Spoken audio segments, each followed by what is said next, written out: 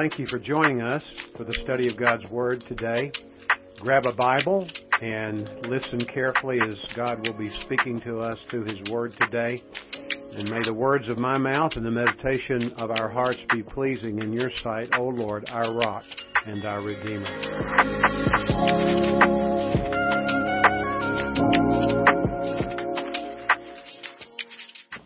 Thank you, Jesus.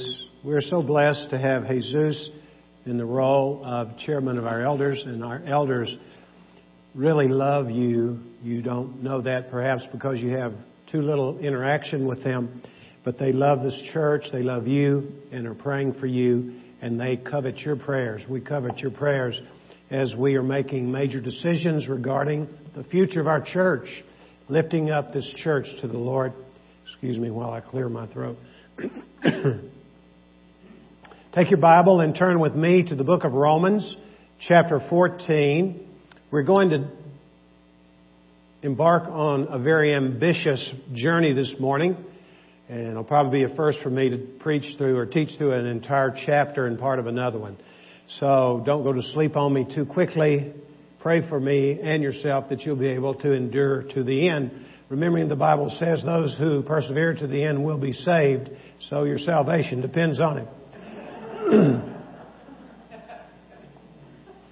A young pastor took his first charge.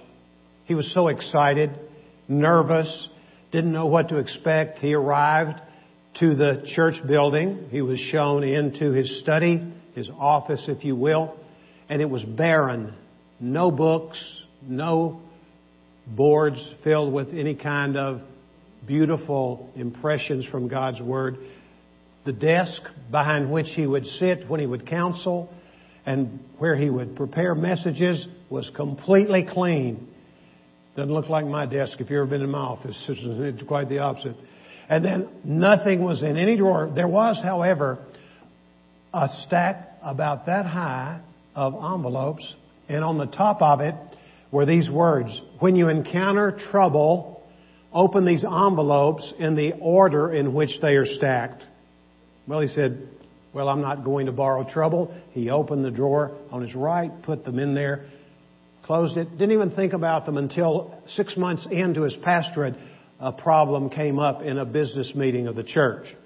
It got out of hand quickly, and he didn't know what he was to do. He didn't have a class on how to manage church conflict at the seminary, so he said, time out, and he left. We want to take a little recess. He goes and he remembers where he had placed those envelopes. He takes the first one out, opens it, and it says, blame the former pastor. He puts it back in, shakes his head, comes in, said it's worth a try, and he did exactly what the advice said he should do. He blamed the pastor, and everything just calmed down. Unbelievable. 6 months later, another business meeting. Same situation. Two factions got very angry and raised their voices. He said, time out. Let's take a recess. He went in, opened the second envelope. It said, blame the denomination. He said, well, I'll try. He went out, blamed the denomination. The result was everything got soothed over. 6 months later, you guessed it, another problem. Time out. Goes into his office, takes out the final envelope, opens it, and it says, prepare 3 more envelopes. That church had a history of trouble with their pastors and the pastor with the church.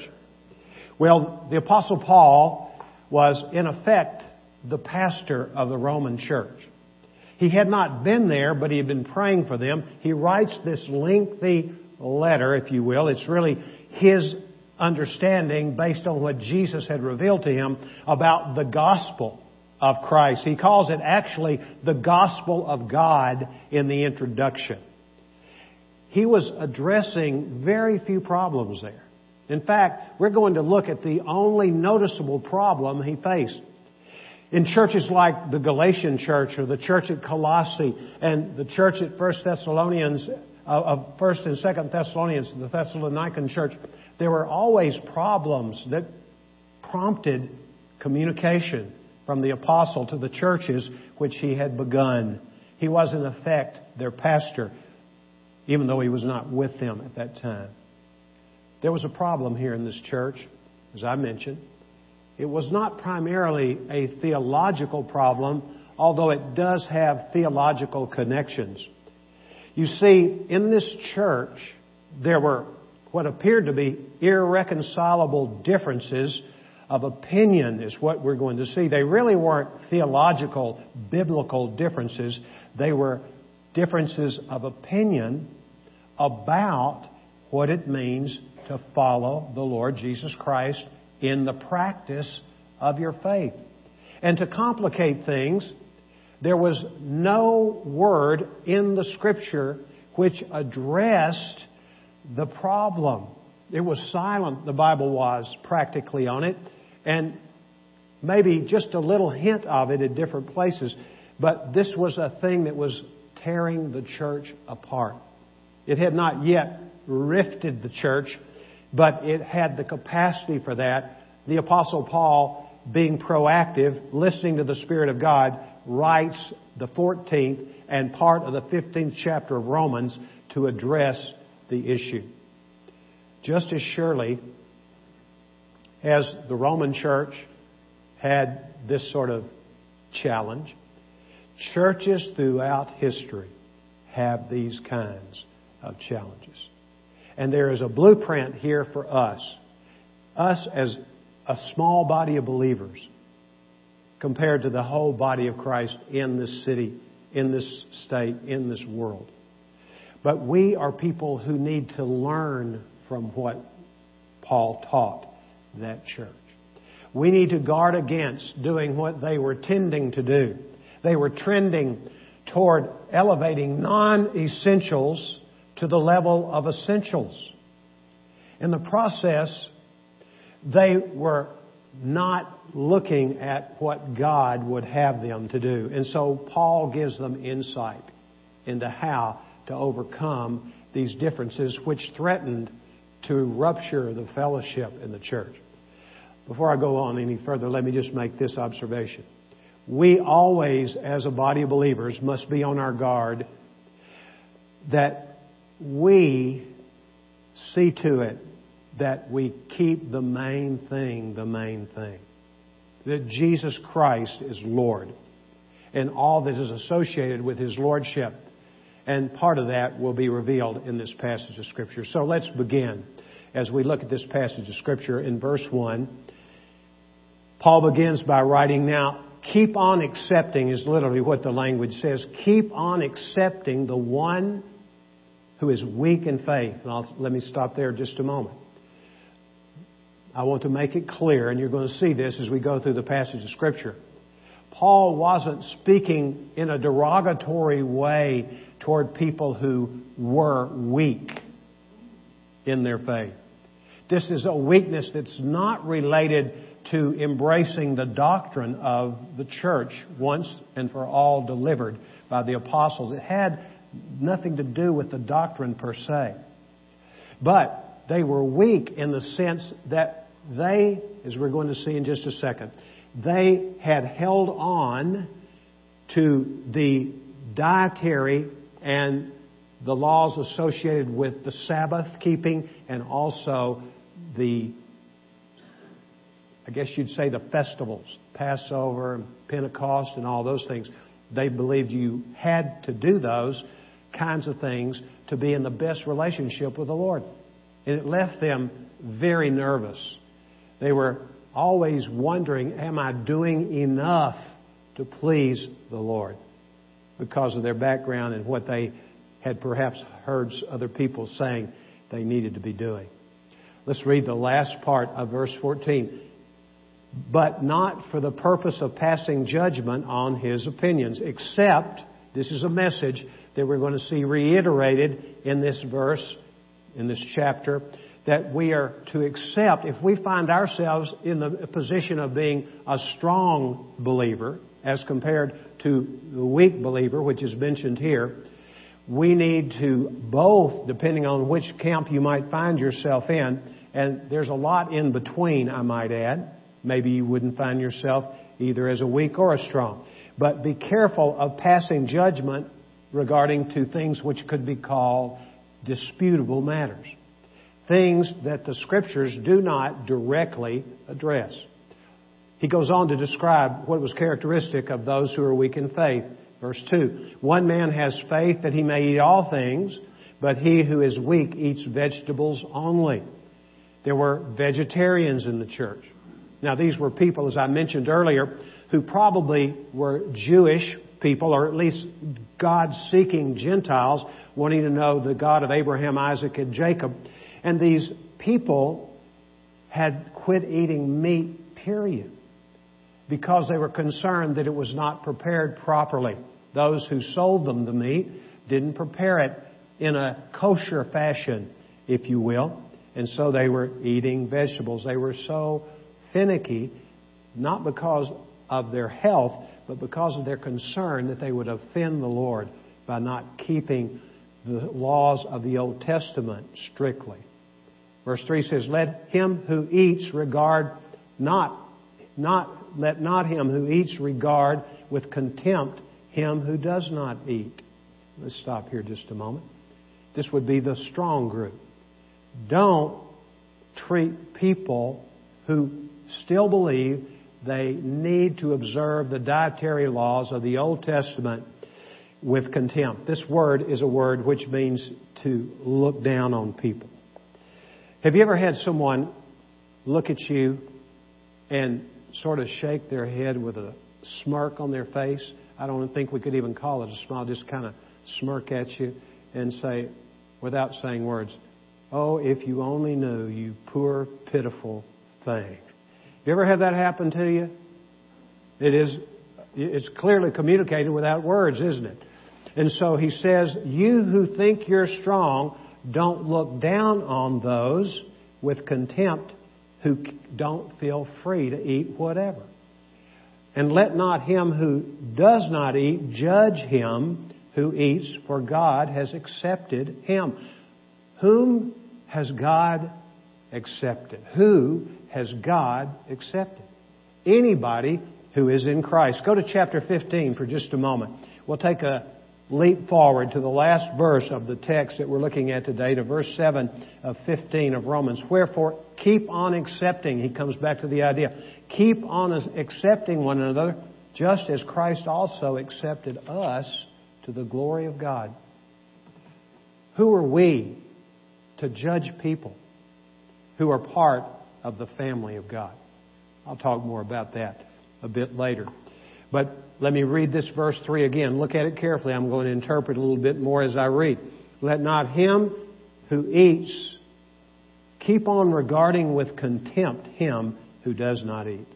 And let not him who does not eat keep on judging. Can you see these two factions in the church? And they were arguing over whether to eat or not to eat. That was the question for them.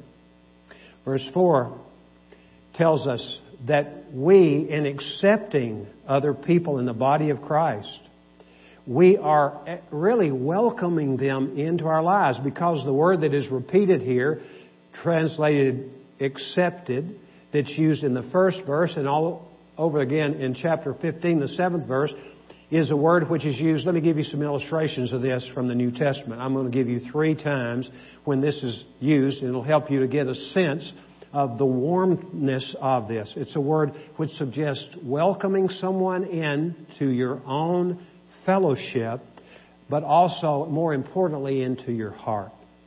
We are to do that, just like the Lord accepts us in Christ. And we're part of His family of fellowship. In the book of John, you know, Jesus talks about, in John chapter 14, He says, let not your heart be troubled. Believe in God. Believe also in me. In my Father's house are many rooms. If it were not so, I would have told you. For I go to prepare a place for you. And when I come again, listen, I will receive you to myself, that where I am, there you may be also. The word translated received in John 14:3 is the identical word that Paul uses 3 times in this passage of Scripture, translated accept. Receive. Jesus is coming again. He's going to receive us to Himself. Bill Park had Jesus come to him a little over a week ago. He did not go up in the air. He was not translated. His spirit and soul went to be with the Lord. His body's going to come out of the grave, just like all the bodies of all the human beings who ever lived, some to eternal life and some to eternal judgment. He's going to delight in that, but he was received by Christ. He was welcomed. The first face he saw when he drew his last breath was the face of Jesus coming to receive him. Remember when Paul was shipwrecked on the Isle of Malta. The Bible tells us in the 28th chapter of Acts how a man named Publius, who was described by Luke as the leading man of that island, greeted Paul and all the survivors. And by the way, over 200 people were on that boat. It wrecked on a reef ringing Malta, and every one of them was saved, survived. But they were welcomed.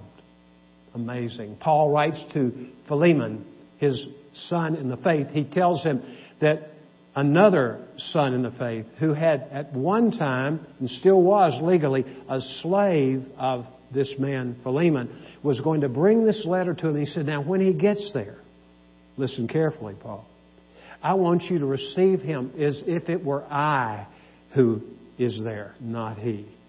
And that was a way of saying, receive him warmly, because there was a close relationship. Philemon was indebted to the Apostle Paul, for it was he who had brought the gospel to Colossae. And this man, Philemon, received that.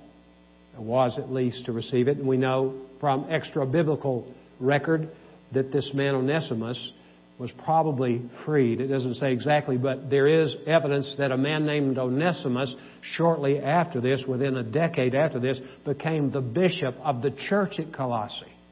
He was set free in the Lord when he heard the gospel in Rome, and he gave his life to Jesus, and then his owner saw him as a brother in Christ in reference to what Paul had said, and he set him free. So this is the kind of welcome we have in Christ. This is the kind of welcome we are to show to one another. Do you have that kind of inclination in your heart? When you think of your brothers and sisters in Christ, do you look forward to seeing them so that you can welcome them into your fellowship, to minister to them, to care for them? This idea of being accepted is an idea that speaks of unconditional acceptance. I need to put a caveat in here. This does not believe that we just embrace anyone who comes to our fellowship without knowing something about their walk with the Lord. The Church of Jesus Christ is made up of those who know the Lord Jesus Christ. It is not simply okay. It's our responsibility to minister to people and without any kind of arrogance and humility. Would you tell me about your walk with the Lord? Would you share with me how you have come to know Jesus and what He means to you? So, the church is for people who know Jesus. But within the context of the church, we're to have this welcoming heart, and the atmosphere of welcome, acceptance, is to be the case. There are three things that I want to mention regarding the solution to the problem in the church at Rome about division in the church over disputable matters. And it would apply to this church or any church since that time, or as long as Jesus tarries and does not come to receive the church to Himself and take us all to be with Him in heaven. The first observation is judgment belongs to God. It does not belong to us. I've already mentioned just a moment ago that we are to have discernment. Jesus does say, and He's often quoted, people love to quote what Jesus says in Matthew 7:1, where He says, judge not that you be not judged. But they're not really as keen on going 14 verses deeper into that chapter and quote what Jesus says, beware of false teachers. How are we able to beware of false teachers? We need to know what's true, and we need to listen carefully to what teachers say, evaluating what they say by the Word of God to see if it is in fact the truth. The Apostle Paul went to a little town of little significance. It was called Berea. As he left Thessalonica, he went there and he found a synagogue and he taught in the synagogue, and there were people who believed. And the Bereans, by Luke, who wrote the book of Acts, describes the way they responded. These Bereans, they received the message of Paul with a certain degree of joy. In fact, a lot of joy. But they went home, and what they did was they measured what they had heard from the Apostle Paul by the Word of God. Let me tell you, any preacher, teacher of the Bible welcomes the scrutiny of what he teaches if he really is a teacher of God's Word. Because the last thing I would want to do, or anyone else would want to do who is a teacher of the Bible, is to give wrong truth. It wouldn't be truth if it's wrong, but to give out information. So what we need to know here is we need to welcome, but also we need to be safe about who becomes part of our fellowship, and the people whom we allow to teach the Word of God. We want to be sure of their faith in the Lord and their commitment to rightly divide the Word of truth. We welcome such people because God has welcomed these people. We've already seen that in verse 7. He's welcomed, He's accepted us. And who are we to reject people whom God has received? He has welcomed them, therefore we are to welcome them. Also, we are to welcome them because Christ died and was raised again in order that He might become their Lord. We are not Lord over our brothers and sisters in Christ. We're peers with them. Look at verse 4. Who are you to judge the servant of another? To his own master he stands or falls. Who is your master if you know Jesus Christ? Am I your master? No. Who is your master? It's the Lord Jesus Christ who is our master. And I shouldn't meddle into a relationship between you and Jesus, nor you in my relationship with Him, because we're not equipped to be such meddlers. And stand He will, he goes on to write, for the Lord is able to make him stand. Who gives us the capacity to stand in the Spirit of the Lord and walk with the Lord? None other than Jesus Himself. Verse 5 says, one man regards one day above another, and another regards every day alike. Let each man be fully convinced in his own mind. So there was this disparity regarding diet, these two groups, but also about days that should be observed. Some said, hey, we need to keep on observing Sabbath day as the Sabbath, just like we did when we were still anticipating the Messiah, before we met Jesus and we accepted Him as our Lord and Savior after He had accepted us. And there were the other people who were in effect saying that, hey, we don't have to worry about all that stuff anymore. Those are the ones who Paul speaks of as being strong in this passage of Scripture. Verse 6 says, he who observes the day observes it for the Lord. Now listen carefully. And he who eats does so for the Lord. Who's that talking about? The weak ones. And what's the Word of God telling this group of Romans, and what would the Lord say to us? If a person wants to observe dietary matters without attaching some saving value to that, or wants to observe the Sabbath without attaching some saving value to that, or the festivals, more power to the person. But that is not the ideal that God has, because Jesus Christ fulfilled all the law. He fulfilled the dietary law. He fulfilled the ceremonial law. He fulfilled all the customs that are part of the teaching of the law. But He, in fulfilling that, made it possible for us not to be renegades, just to follow Him and walk in freedom. The middle of verse 6 says, "For he gives thanks to God," that is, the weak person who loves the Lord, gives thanks to God by observing these laws. "And he who eats not, for the Lord he does not eat and give thanks to God." So, we see that. We don't eat if we are people who don't find it necessary because we're free in Christ. We know that's what's taught in the New Testament by Paul and others. And Jesus Himself taught it, didn't He? Why did we read Mark 7? Why do we read? What does Jesus say in Mark 7 about clean and unclean foods? He basically says it's not what goes in your mouth that makes you unclean. It's what comes out of you which makes you unclean. And the uncleanness in a person's heart, and there's a long list of traits of people who are unclean. All of that uncleanness is something that is in you, in your heart.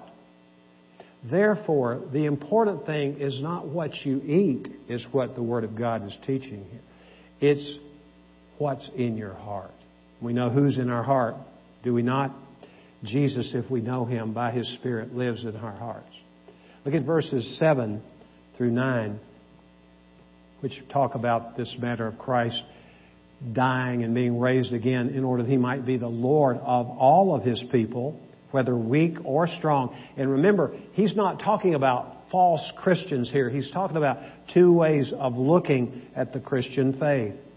7, he says, "For not one of us lives for himself, and not one dies for himself." It doesn't matter if you're weak or strong or somewhere in between. We all do not live for ourselves. Verse 8 says, "For if we live for the Lord." Isn't that what it means to have Christ as your Lord? He's your man. He's the one who controls your life. "Therefore, whether we live or die, we are the Lord's. For to this end Christ died and lived again, that He might be Lord both of the dead and the living." He's always going to be your Lord once you know Him. Here's another reason we should welcome our brother, our weaker brother. If we're on the other side, or it's kind of hard to know whether you're weak or strong. We have illustration here. We don't need to debate that. But regardless of where you are in your thinking on something that would be a disputable matter, let me give you a theological area.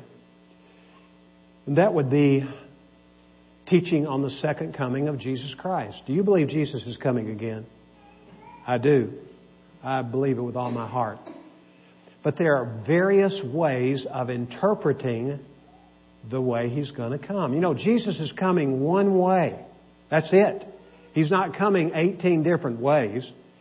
He's going to come one way. I think I know the way He's going to come. That's another sermon altogether. But I may be wrong, and I'll be perfectly satisfied if I'm wrong, because I don't have to be right about that. I just know He's coming again. And I want to be ready, and I want to help other people get ready. One of my teachers in seminary, we were having this discussion in a class that he was teaching. It was, I think, on the book of 1 Peter, and the subject of the second coming came up, and Dr. J.W. McGorman, he'll be 100 years old in December. Amazing. He's still living, still coherent, and he was a tremendous teacher. And he said, "Men, we're not on the welcoming committee, we're on the preparation committee. Our responsibility is to help other people get ready to receive Christ. So when He comes, they'll be ready, and they'll be with the Lord as we are." So there are even these kinds of differences about interpreting the Bible, but we all do agree Jesus is coming again. That's an example of that. So we also are to welcome people who are on another side of a disputable matter as our brother. That's why we welcome. Look at verse 10, the first sentence. "But you, why do you judge your brother?" We're family. We're not here to tear each other apart. We're here to build each other up, as we're going to see. The fourth reason we're to welcome one another who know Christ, even though there may be a difference of opinion about some things, is because we'll all stand before Christ to give an answer for our lives. This is sobering. Look at the next sentence in verse 10. Or you again, why do you regard your brother with contempt?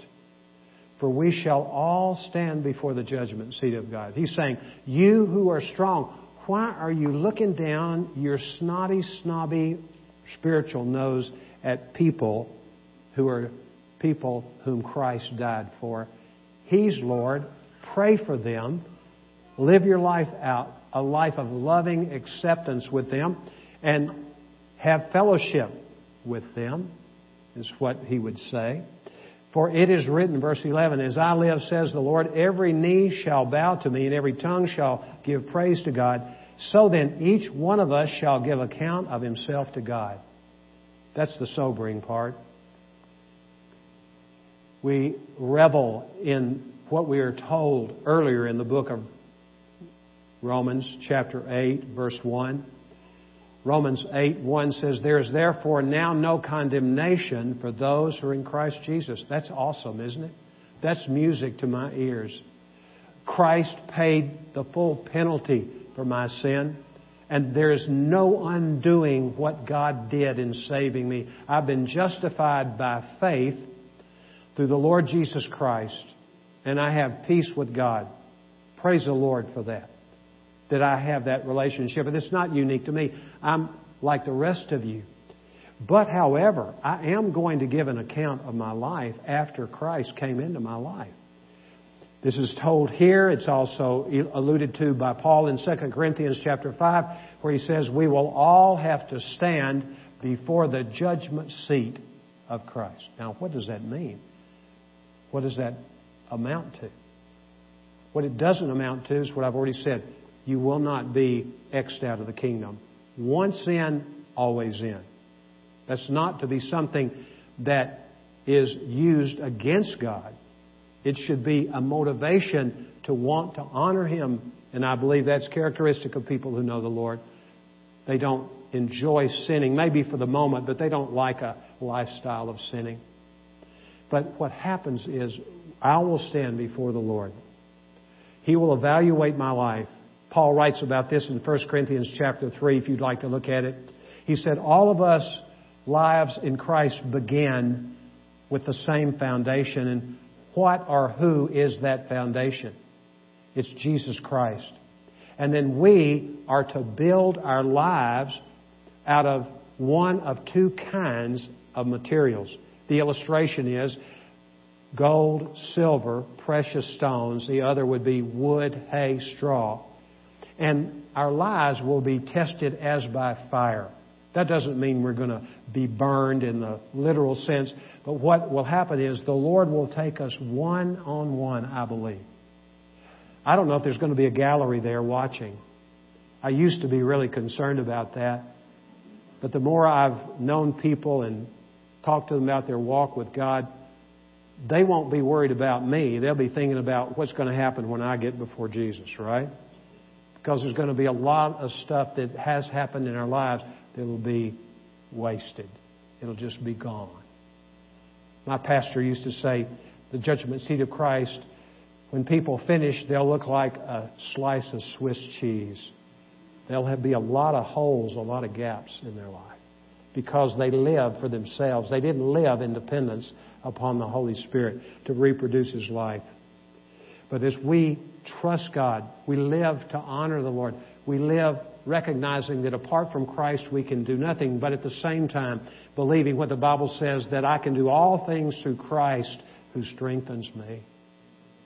We will stand before the Lord. And the Lord won't be frowning at you that day. I mean, just like that, all that needs to be burned will be burned. And then you and I will carry that with us into heaven. We'll receive a reward there at the judgment seat of Christ. It'll be great for us. But I can't be your judge in the sense of pointing a finger at you. I do know what the Bible says, however, in Galatians chapter 6.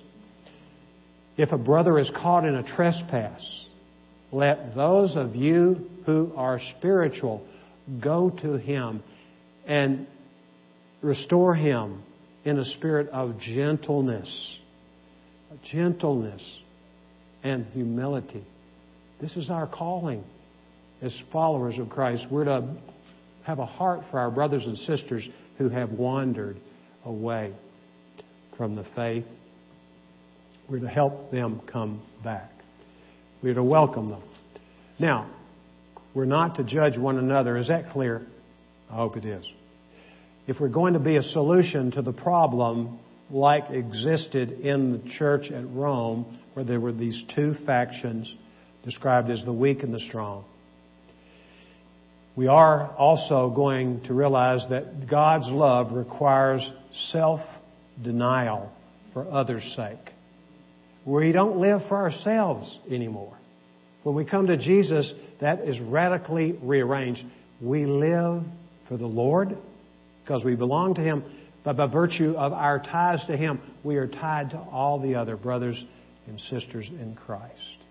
We welcome someone who is in another camp in some way because he's our brother for whom Christ died. Let's look again at verses 14 through 16. I know and am convinced in the Lord Jesus that nothing is unclean in itself, but to him who thinks anything to be unclean, to him it's unclean. For if because of food your brother is hurt, you are no longer walking according to love, do not destroy. This means tear down, literally is what it means. It was a word used in construction in Jesus' day to describe a building that was being demolished. Do not demolish with your food him for whom Christ died. Don't flaunt it.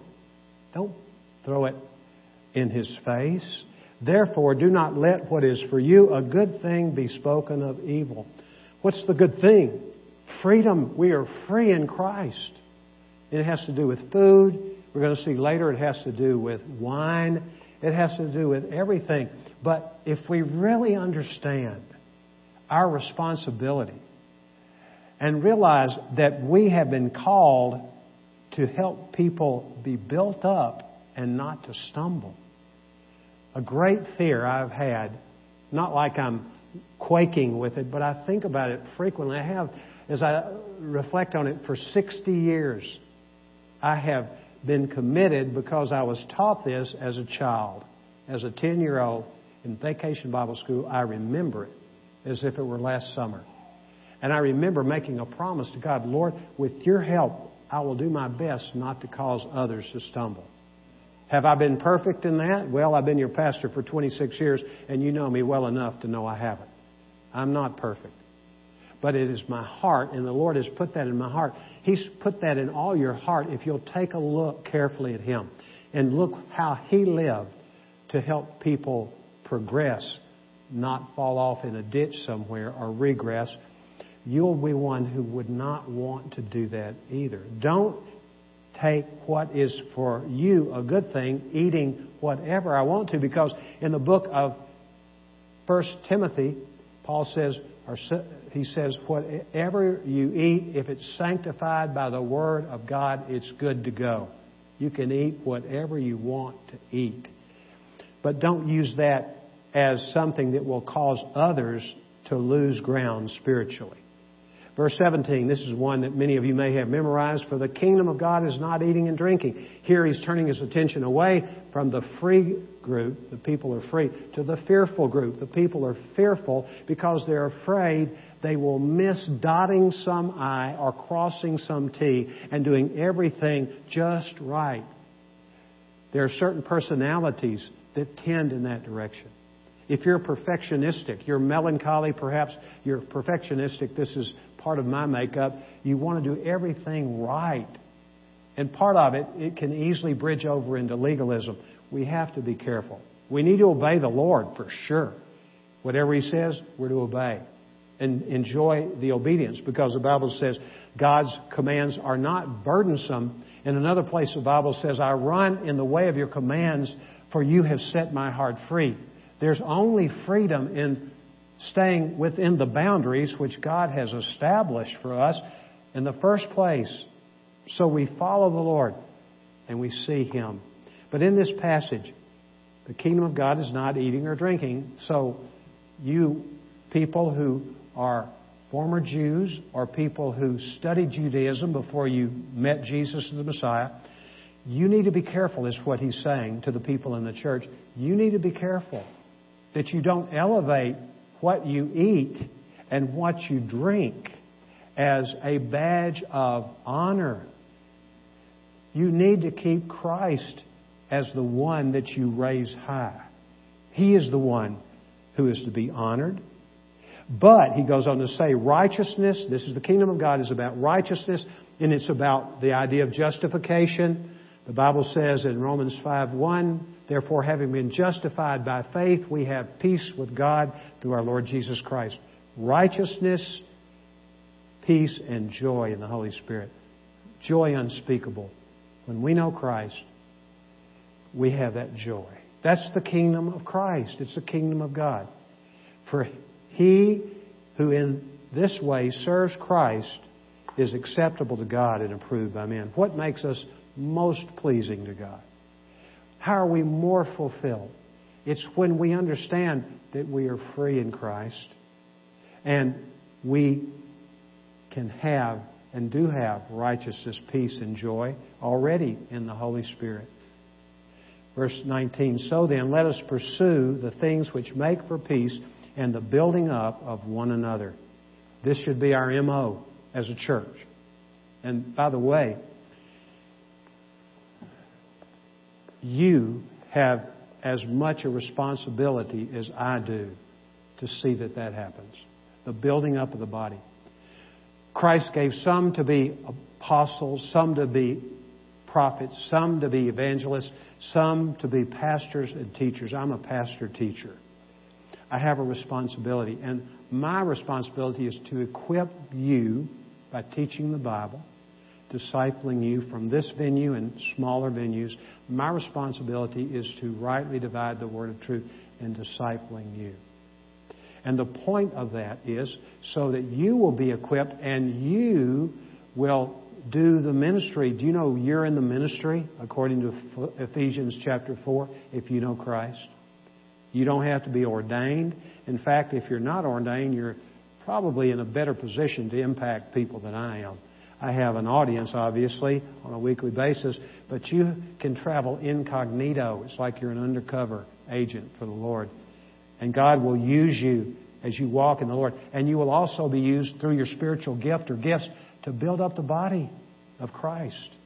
It's beautiful who we are in Christ, what Christ has done for us. Awesome. So, love requires self-limitation. Let's read a couple more verses before we look at the final point. Stop tearing down the work of God for the sake of food. It's a food fight in many churches.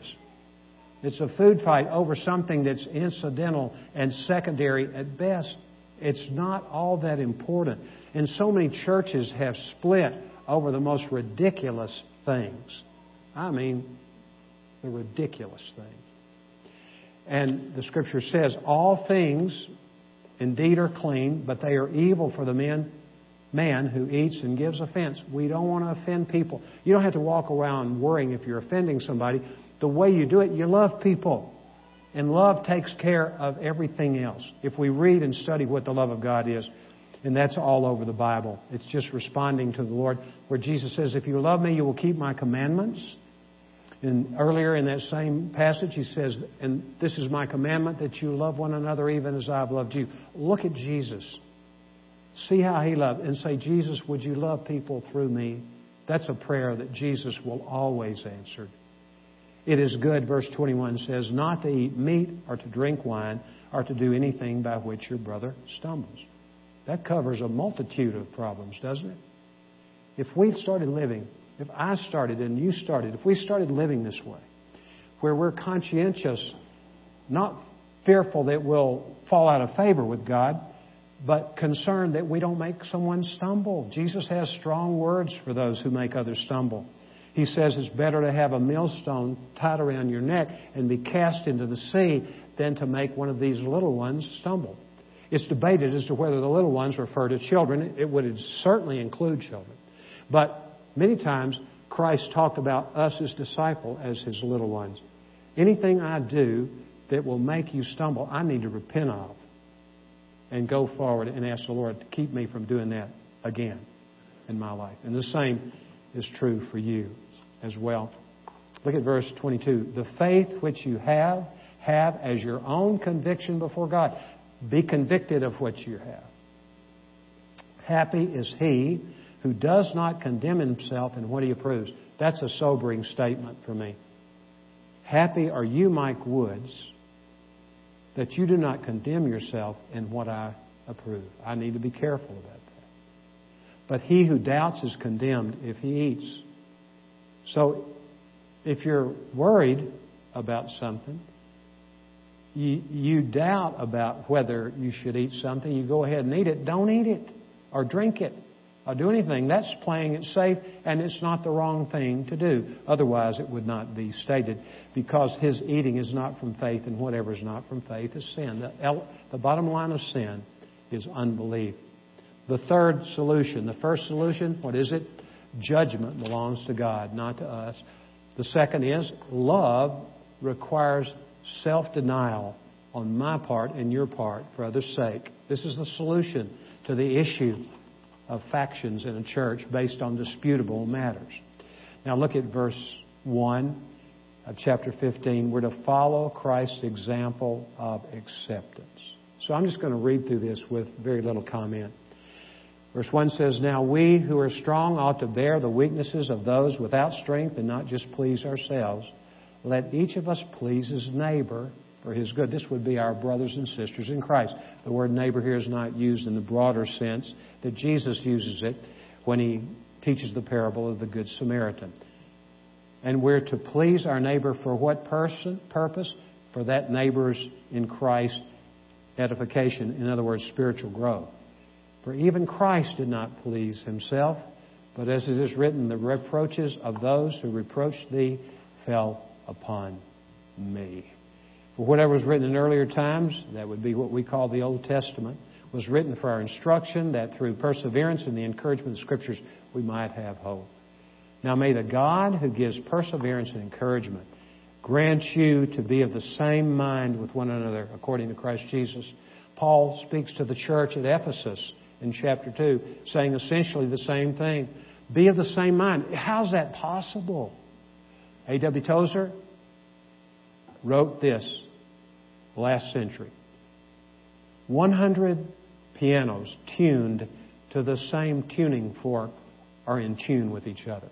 Do you know how we get on the same page? It's not by being badgered by me to get on the same page. It's that we focus on Jesus as our Lord. In Him there is neither Jew nor Greek, neither male nor female,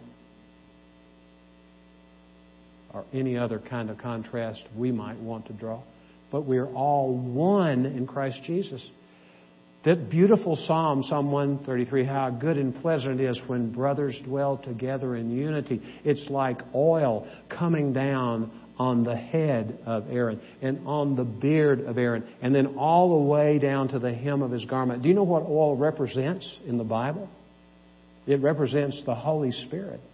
The church cannot be what God intended it to be if we are not in such a relationship with the Lord. We must trust the Lord in this way. Ask Him to fill us with the Holy Spirit. Verse 7 says, that with one accord you may with one voice glorify the God and Father of our Lord Jesus Christ. Some of you know the hymn, To God Be the Glory. Great things He has done. So loved He the world that He gave us His Son. And then what is the chorus? Praise the Lord.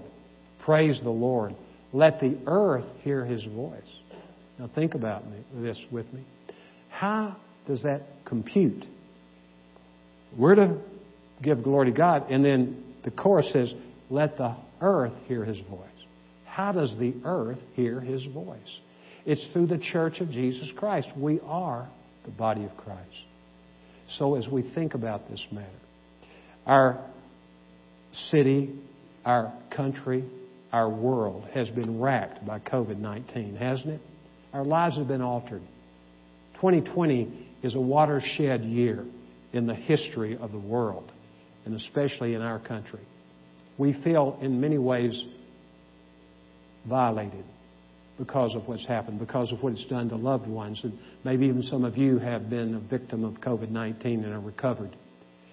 But what we need to know is when your leaders call upon you, they have prayed and asked the Lord, Lord, we know, and I'm telling you this, we know that the law says from the governor's office all the way down to the county judge, the Samaniego, when he issued his order on Friday, in it there was an exception for religious services as it pertains to wearing masks.